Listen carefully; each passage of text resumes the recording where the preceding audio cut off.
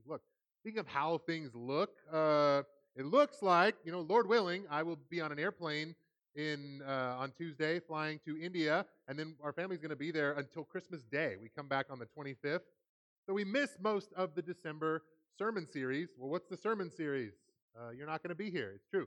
But here's the plan I came up with, and I'm really excited for it because I've already seen it. It's called Christmas Movies, and this is the vision, if you can dig it. We took popular Christmas movies that you would recognize, and we edited them down. We made abbreviated versions of them, and we're going to put them on the screens to watch together. And then your digital preacher's face is going to pop up on the screen, and we're going to make some gospel connections. Even movies that are not explicitly Christian, sometimes they're not even explicitly Christmas in the true sense of Christmas. We're going to find gospel themes, and we're going to point them out, and we're going to get good at that because Jesus did that. He took stories that he made up, characters that aren't real people, but he told stories to teach his disciples about the kingdom of God. Or he would use an everyday image that people would recognize and say, you know what, that's kind of like God's love, or that's kind of like the kingdom of God and how it works. That's how he taught. So that's the goal. We're going to do that in the month of December using popular Christmas classics. And I've floated this by some people, and I've gotten a little bit of soft feedback from people saying, Jacob, we don't want to show up to church and watch TV. And maybe that's what you're thinking. And you may also be thinking, I don't want to show up to church and watch a movie that I might not even watch on my own if it comes on in TV rotation. And maybe that's what you're thinking as well. My response to that, this series, maybe it's not for you. Maybe it's not aimed at you. Maybe it's for someone who doesn't go to church. Maybe it's for someone who doesn't know the story of the Nativity or doesn't know the gospel about who Jesus is and why we follow him, why we worship him. Maybe this is a really good opportunity to open the door and let people say, wow, these decorations look nice. Like these people care about presentation. And then they can watch an abbreviated version of Home Alone. And then they hear a preacher who's not even in the room talk about how the story of Home Alone is a lot like the story of the prodigal son. You've ever thought about that? But it's right there. Making these connections. Maybe it's an opportunity for a conversation that wouldn't have existed otherwise. That's my challenge to you, Tri Valley, while I'm gone. Put some people in these chairs. People who've never been here before. People who are excited about Christmas. It's just an opportunity to have people focus on Jesus. The world is already doing that every Christmas. And Christmas starts earlier and earlier and earlier every year. And people joke about it like it's not even Halloween yet. And they've already got the Christmas stuff up in their yards or out at Lowe's. The decorations are there. Oh, it makes me so mad. It should not go up until after Thanksgiving or Christmas Eve or however you slice it. We can gripe about that, but it's an opportunity.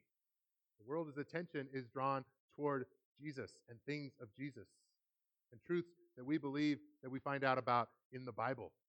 Let's use that momentum to share Christ with people. That's what I hope happens when I'm not here, is that I hope this place is full and you guys are laughing at funny scenes from Christmas movies and thinking and stroking your beards and going like, oh, that's a really profound point. I'm going to take that. I might even share that with my cousins that I see later on. That's the point. That's what Christmas movies, the series, is about. So there's my long, probably belabored explanation of what we're doing and why, but I really want you guys to be on board with it. Especially if like your first inclination is like, that's not what we usually do. That's not what I like. That's not what I'm used to. See what God does with it. And then if it's terrible, when I come back, you can be like, it was terrible. What a mistake. Don't do it again. And I'll say, fair enough. I appreciate you giving it a try. But that's something that's going to happen starting next Sunday. Get excited, because I am. All quiet in here. Did I make things awkward? It's possible. We're closing out our series in the book of James. That's been a really awesome adventure, too. You guys went in that with enthusiasm. Like, James is so practical. We said things like, don't slander. Ready? Go practice it. We said things like, prayer is powerful and effective. Be inspired, right? We saved this part for last. This is kind of the end of James's letter where he gives these instructions that we've been hearing throughout this worship service. Are you suffering? You know someone who's suffering? Pray. Are you happy? praise, celebrate. Someone's sick, pray. Confess your sins to each other and pray for each other that you may be healed. Let me read this through just one more time, and then I'll make a few comments about it, and then we'll send you off to do some good works in the name of Jesus. Is anyone among you in trouble? Let them pray. Is anyone happy? Let them sing songs of praise. Is anyone among you sick? Let them call the elders of the church to pray over them and anoint them with oil in the name of the Lord. And the prayer offered in faith makes the sick person well. The Lord will raise them up. If they've sinned, they'll be forgiven. Therefore, with this in mind, confess your sins to each other and pray for each other that you may be healed. The prayer of a righteous person is powerful and effective. And then he gives an example. Elijah was a human being, even as we are. He prayed earnestly that it would not rain, and it did not rain on the land for 3.5 years. And then again, he prayed, the heavens gave rain, and the earth produced its crops. I don't know if you know the story of Elijah. If I say Elijah the prophet, you might go, I don't know, nothing about him. You might say Mount Carmel, right? The showdown with Baal, where the prophet Baal tried to call down fire to the altar, and then Elijah called down fire from Yahweh, and that one actually lit up, and everybody was amazed, and the power of God was demonstrated. That's the same Elijah. The story of Elijah begins kind of weird. Like he's just this faithful guy that God calls on and says, I want you to confront the king. This was what the prophets had to do a lot. There was a king named Ahab, and the Bible tells us Ahab was the worst king Israel had ever had. How would you like to be remembered like that? Ahab was king of Israel. Ooh, sounds like an important guy. He was the worst ever. Oh, what a terrible way to be immortalized. And God tells Elijah, go and say, we're going to shut off the rain. You're not faithful. You need to recognize God's power, so here it comes. I'll read the story of Elijah real quick, just a few verses of it. You get an idea of what James is referencing, something that probably most of his Jewish hearers of the time would have picked up on right away. These details about Elijah's life, how he lived it, and his trust in God. 1 Kings chapter 17. Now Elijah the Tishbite from Tishba in Gilead said to Ahab the king, as the Lord the God of Israel lives, whom I serve, there will be neither dew nor rain in the next few years except at my word, when I say so. And then the word of the Lord came to Elijah. Leave here, turn eastward, and hide in the Kerith ravine east of the Jordan. You will drink from the brook, and I have directed the ravens to supply you with food there. So he did what the Lord had told him. He went to the Kerith ravine east of the Jordan and stayed there. The ravens brought him bread and meat in the morning, and bread and meat in the evening, and he drank from the brook. So he obeyed God. He did what God called him to do. The king's probably mad, wants to kill him, so God says, why don't you go hide in this ravine? Okay, sounds good. For how long? Doesn't say. But it does say he was there, and God brought him food, and he drank from the brook. But the brook started to dry up because there was no rain. That's what happens with brooks. Now he's going, all right, God sent me to a place where I don't have water anymore. God's providing food. I hope that lasts. The water's starting to run out. What do I do? The story continues. God says, I want you to go to Zarephath. And there's a widow there. Go to her house. She'll bake you some bread, and she'll give you some water. You will be provided for. And the story goes on. There's an opportunity for Elijah to heal her son, who dies, and God's power is demonstrated. But if you think about just these opening tidbits, these little details that we have from the story of Elijah, one, it didn't seem like a very fun life. He was faithful, and he prayed, and it didn't rain, and that's like, wow, that's a powerful prayer. You can say no rain, and then the waterworks get shut off right away. Sounds pretty amazing. Sign me up for that. Like a lot of the other prophets, it's a hard road because it requires a lot of trust. He's got to confront a king who's going to try to kill him. Then he has to run and hide and live in hiding. Every meal, he is completely dependent on the hand of God. I bet he developed some trust there. And then the water started to run out. Oh, now what are we going to do? But then, like I said, God provides another way for him. An example of someone being righteous and knowing that he should pray, knowing that he should do what God says, but then he backs it up with his actions. His life demonstrates a trust in God. I think that's important when it comes to prayer. why we pray, and what is prayer all about. God calls us to pray. He wants us to ask for things. He wants us to trust in Him and develop that trust. That even if we don't see how things are going to work out, why would I go to this ravine? What if the water runs out? We still go. We still trust. We say, it's not what I can do, but God's involved. Remember a couple of weeks ago, I think this was my video teaching, which not everybody's a big fan of, but when I was at the fall retreat, there's a video lesson from this part on James where it says, listen, if you're going to go to a city, don't say, I'm going to make these plans. I'm going to sell these goods. What you should say instead is, Lord willing, right? If it's the Lord's will, I will go and I'll do this and that. I'll make this business deal if it's God's will. If it's not, maybe something else. But I'm preparing myself for the possibility that what I have set out to do may not be the thing that happens. Similarly, this call to prayer expresses a trust in God. It acknowledges God. It says God's there, God's involved, God cares. And even if I can't see the solution or the relief, even if it doesn't come right away, I will still trust in God. Yet I will praise the Lord. I'm still going to pray. Still going to call on Him for healing. Still going to praise Him. You're good? When I'm happy, the Psalms find singers singing praises of songs to God, even when things are at their worst. The point is, it takes faith. It takes trust in God, like Elijah had faith. I might have told you this story before, but there was a man in the 1800s in Bristol, England, named George Muller.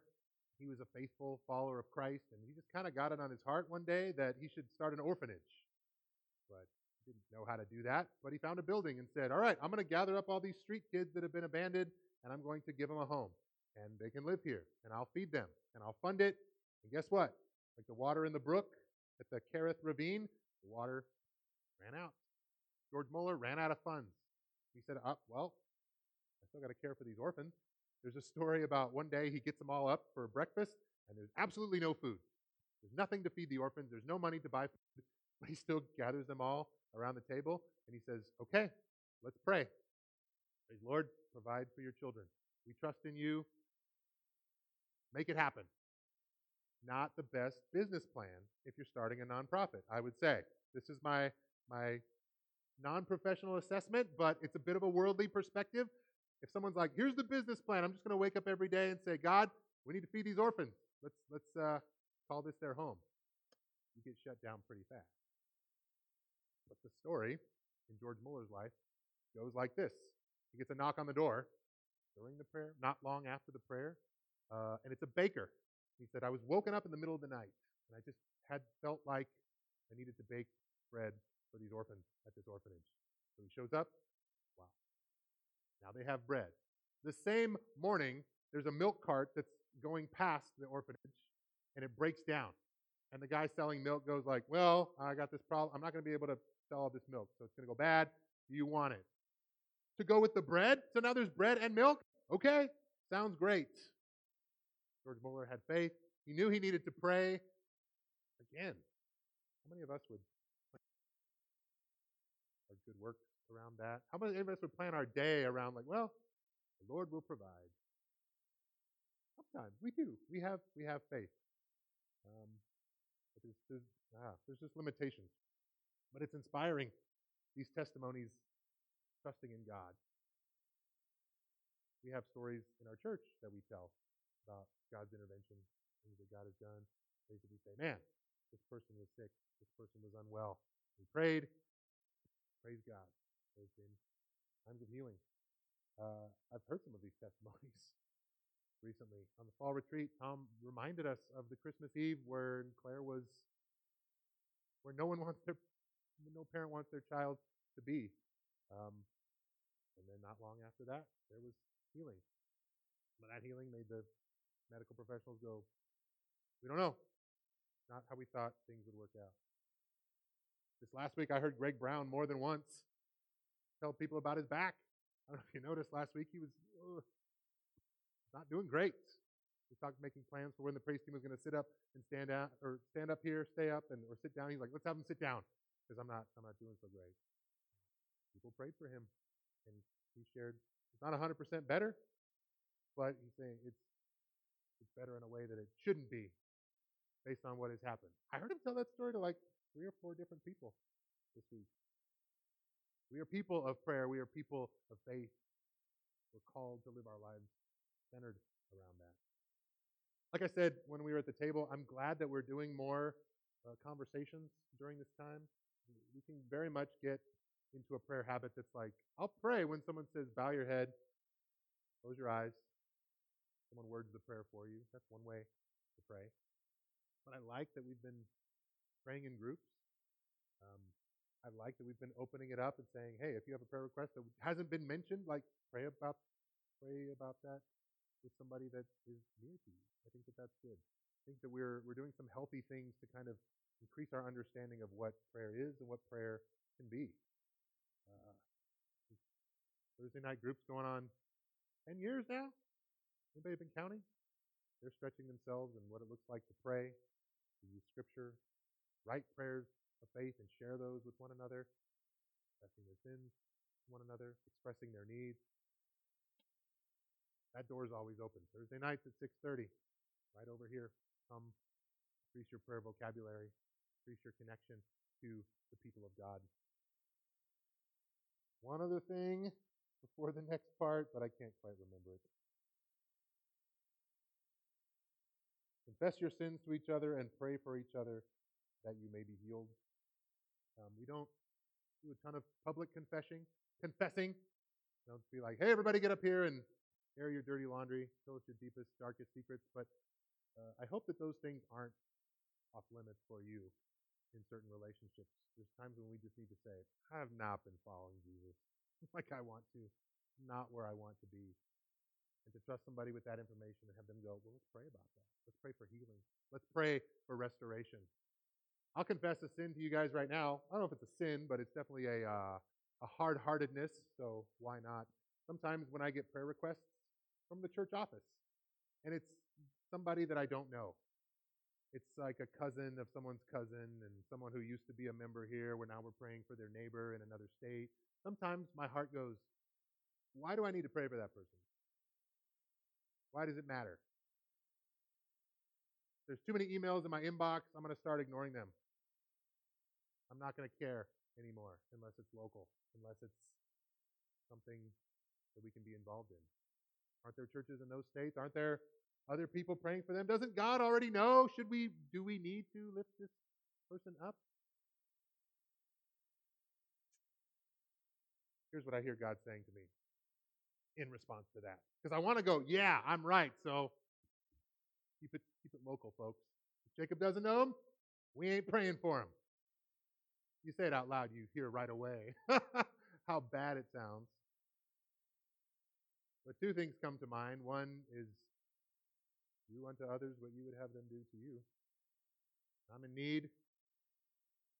If my child's in the hospital, when my child was in the hospital, oh man, I wanted everybody praying for them. I wanted every state. I wanted every church. I wanted every Christian going, hey, knock on that door, like the persistent widow. Pray for healing. Pray for peace. And the other thing is just back to the bridge illustration. We're a body. We support one another. Bear each other's burdens in prayer. We hear each other's confessions. We say, I am in need. Help. I am in need of change. I am in need of restoration. And we say, there's forgiveness in Christ because of that. You don't have to wear that shame. You don't have to carry that. You can lay it down. You can walk with Jesus because of the cross. That's what it all comes back to. Our faith and trust in Jesus. I don't think I told you guys about how James died. As we've recognized that James is the half-brother of Jesus. He was this major church leader in the Jerusalem church in the first century. He's got these little cameos in Acts and some of Paul's letters. Even like he was the man. Like he was decision maker. He was this hero of faith. And when you think about, there was probably a point in his life where people were like, "Oh, Jesus, your brother, he's the Messiah." He'd be like, "No, he's not. No, he's not. I have 2 half brothers. If someone told me like that's God in human form, is your brother Dan? Dan Parnell is the Savior. I'd be like, he probably isn't. I think you got some wrong information there. Something changed James' mind. things he saw, things he heard, things he witnessed, and he said, "This is my life now. Jesus is Lord." That's my message. Jesus is Lord. Here's how James died. This isn't in the scriptures, but we have this from writings that are not too far away from when these were written. James was a church leader. Jewish people who weren't followers of Jesus were still trying to suppress this blasphemous notion that God could ever become a human, that Jesus of Nazareth is God in human form. They're like, let's get rid of this message. Let's put people in prison. Let's kill them. Let's quash this. And the Romans weren't too happy about it either. So, some leaders of the Sanhedrin at the time, they went to James and they said, here's what we're going to do. We're going to go up to the temple, like we're going to climb up to the top, this edge looking down over the courtyard, and you are going to say, Jesus is not Lord. And James said, all right, let's do it. Walk him up there, put him out on the edge, and they said, say it. Say, Jesus is not Lord. And he said, Jesus is Lord. I'm sorry. It's true. Empty tomb, death on the cross, Son of God. It's all true. Jesus is Lord. And they pushed him off the temple. He fell. His body broke on the ground in sight of everybody. But he didn't die. So they went back down and they threw rocks at him until he was dead. That's how his life ended. Proclaiming the death of Jesus the Lord. Dedicated his life to Jesus. He gave his life because of the message of Jesus. It's so true. I know what's going to happen. I know where this is going to go. He was faithful. He was a believer in prayer. He gave us some wonderful words to live by. Sometimes we can't live up to that. That's something we've acknowledged throughout this series. Yes, we're supposed to live in this way that honors Christ, that follows closely at the heels of Jesus, but we don't always live up to that. Praise God that there's mercy and grace. Mercy triumphs over judgment. Man, we need that. James, like Elisha, like George Muller, like so many of you who've been a prayer example for me, they were people of prayer, they were people of faith. Their lives and their actions demonstrated that. That's what we're called to do. We started this series with an image, with an illustration. These little boxes, Chinese food takeout, they've been hanging in our lobby for the last quarter. We served you Chinese noodles on the first day. We said there's a passage in James, kind of a core passage. James chapter 1, verse 22 says, do not merely listen to the word and deceive yourselves. Don't just hear it and do nothing about it. Do what it says. Do what it says. We said sometimes faith is like Chinese food. We go to a Chinese food restaurant, there's Chinese decorations on the wall and Chinese cooks in the kitchen, and maybe some the people there even speak Chinese, and they serve you delicious Chinese food, these dishes that you love. And you're so glad that you have this experience of Chinese culture and Chinese food. And then you go back to your house where there's not a lot of Chinese food. There's not as many pieces of Chinese art on the wall, for the most part. But that's something I do at the restaurant. That's what I do there. This is something else. We can treat our faith like that. Church is where the crosses are on the wall. Church is where we sing songs about Jesus. Church is where we pray. We said, let this be a lesson to you. Chinese food is delicious if you take it home. It's sometimes even better the next day. I'll eat it cold. Got to eat it quick before my kids find it in the fridge. The point is, take it with you. It's mobile. It's portable. You don't have to just do Jesus in this room. You don't just have to do worship here. This is not the only place you can pray. Take it with you. That's what this box has reminded us, or attempted to remind us. That's where we started, and that's where I want to end this series.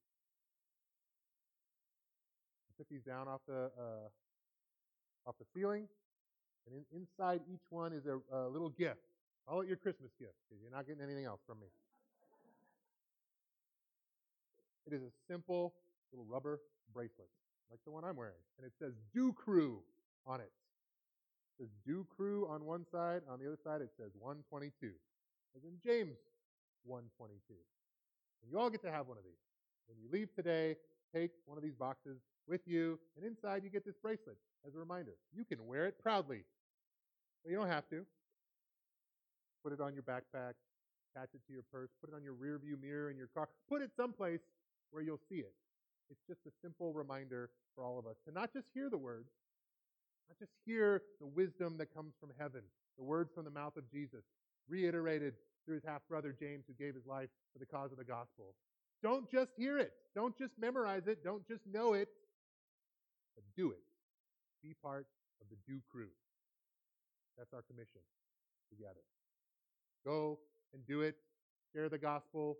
Go into all the world. Make disciples of all nations, baptizing them in the name of the Father, the Son, and the Holy Spirit, teaching them to obey everything that Jesus has commanded. And what did he say? I'll be over here hanging out. Come find me if you need me. Nope. Surely I am with you always to the very end of the age.